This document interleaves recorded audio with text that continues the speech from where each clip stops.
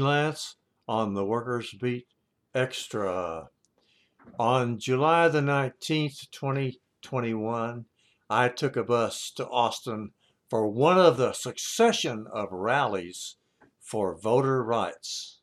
I was able to get with another 9 or 10 people from the Texas Alliance for Retired Americans.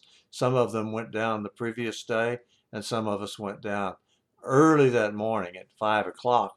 We left from Friendship West Baptist Church and made it to Austin in time for a 2-hour training with a group called Texas Impact and the League of Women Voters. Then we went over to the Capitol for a rally. The rally lasted an hour, maybe an hour and 15 minutes, and the speakers were outstanding. I wish you could hear them all, but I recorded some of the best of them for you so you could hear outstanding speakers, most of them from churches, NAACP, LULAC, civil rights organizations, and others who have an interest in saving democracy in Texas. Listen up. Stop making it about the political parties and make it about us, the voters. This is the national president of the League of Women Voters Because why? speaking at the They Texas need Capitol. to let our people vote. We saw great advances in voter turnout in 2020, and we cannot go backwards. We will not go backwards. We must commit right now to stay in this fight for the long haul. And the League of Women Voters is in this fight with you. Here in Texas, in our nation's capital, and in every state in this country. We will not stop. We want to thank you all. Thank you, Texas Impact, for letting us be here today. And thank you all. We believe in you. We stand with you. And together we will win this fight for voting rights. Next up, we're going to hear from Imam Islam Mossad, a leader with Texas Impact in the Texas Muslim community. All right, Assalamu alaikum. Oh, wait, we should say howdy. That's in A&M. Over here we say hookum. Just to give you an education on the Austin landscape here. So hookum horns. I begin first with the name of God, the most gracious and the most merciful. He is indeed a God of love, and this is about love. If you love a person, you want to hear that person. You want to listen to that person. You want to care for that person. By having this attempt, which is a semi-veiled, cynical attempt to suppress participation from people of all walks of life, black, brown, white, Muslim, Jew, Christian, Buddhist, Hindu, atheist, from whatever background, to stop them is going against what God himself, as is recorded in the Quran, said all of you, mankind, have come from one pair of male and female. Yes, a male and a female. Because it is only 101 years ago that women had the right to vote in this country.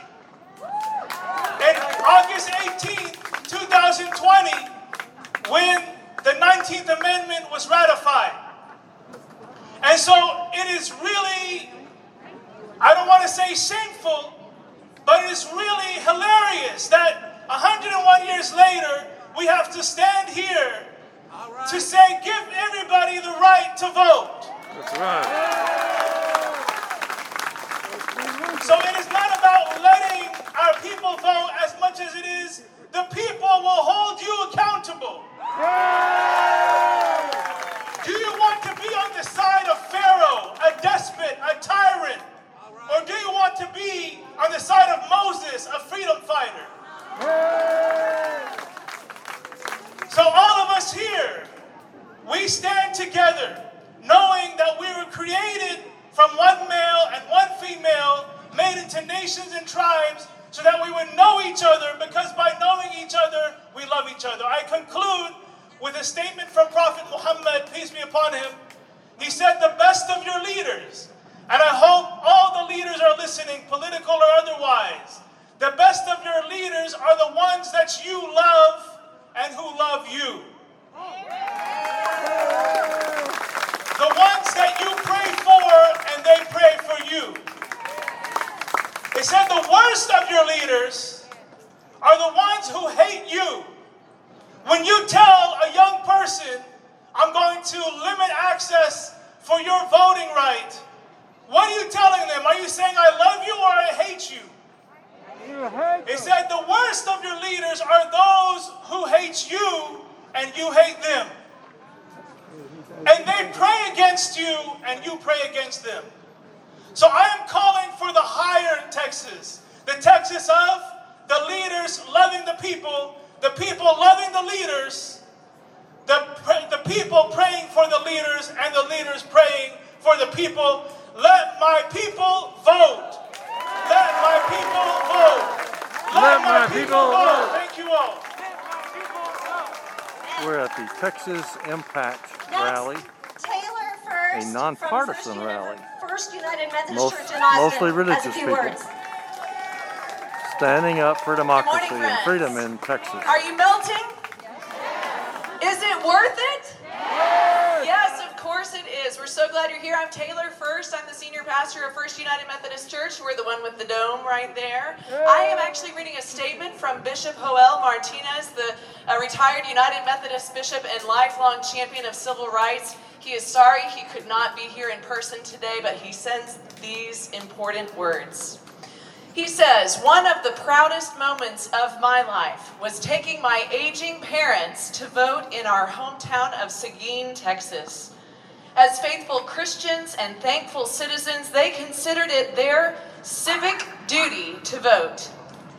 As people of faith, my dear parents would have heartily agreed with Reverend Theodore Hesburgh, longtime president of the University of Notre Dame, who said, voting is a civic sacrament.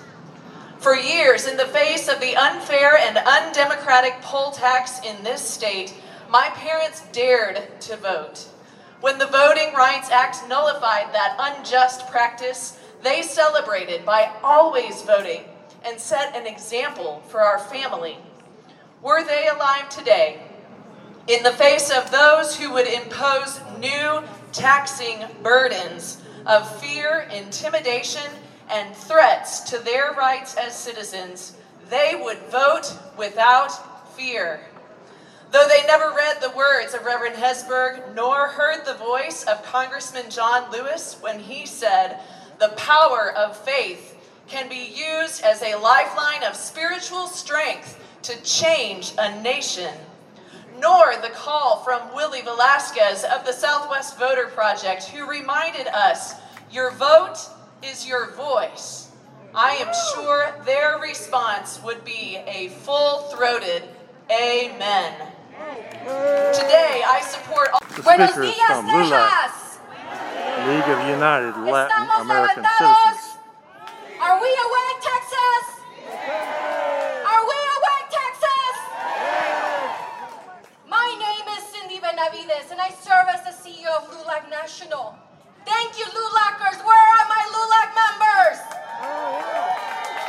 Thank you, LULAC Texas, for always being presente. I traveled all the way from Washington, D.C., because I understand the time that we're living in Texas. We're living in a Texas that is notoriously known for ground zero, for oppressive strategies and tactics. Let us call this for what it is, that us, nosotros, the growing majority of people of community color, should not have political power. The belief in the status quo, whereupon our communities of color live in poverty and shouldn't have access to opportunities or be able to prosper. The belief that Latinos, mis Tejanos, were never even here, though we have been here since before the Guadalupe Hidalgo Treaty. We were at the Alamo. We were here before Texas was Texas.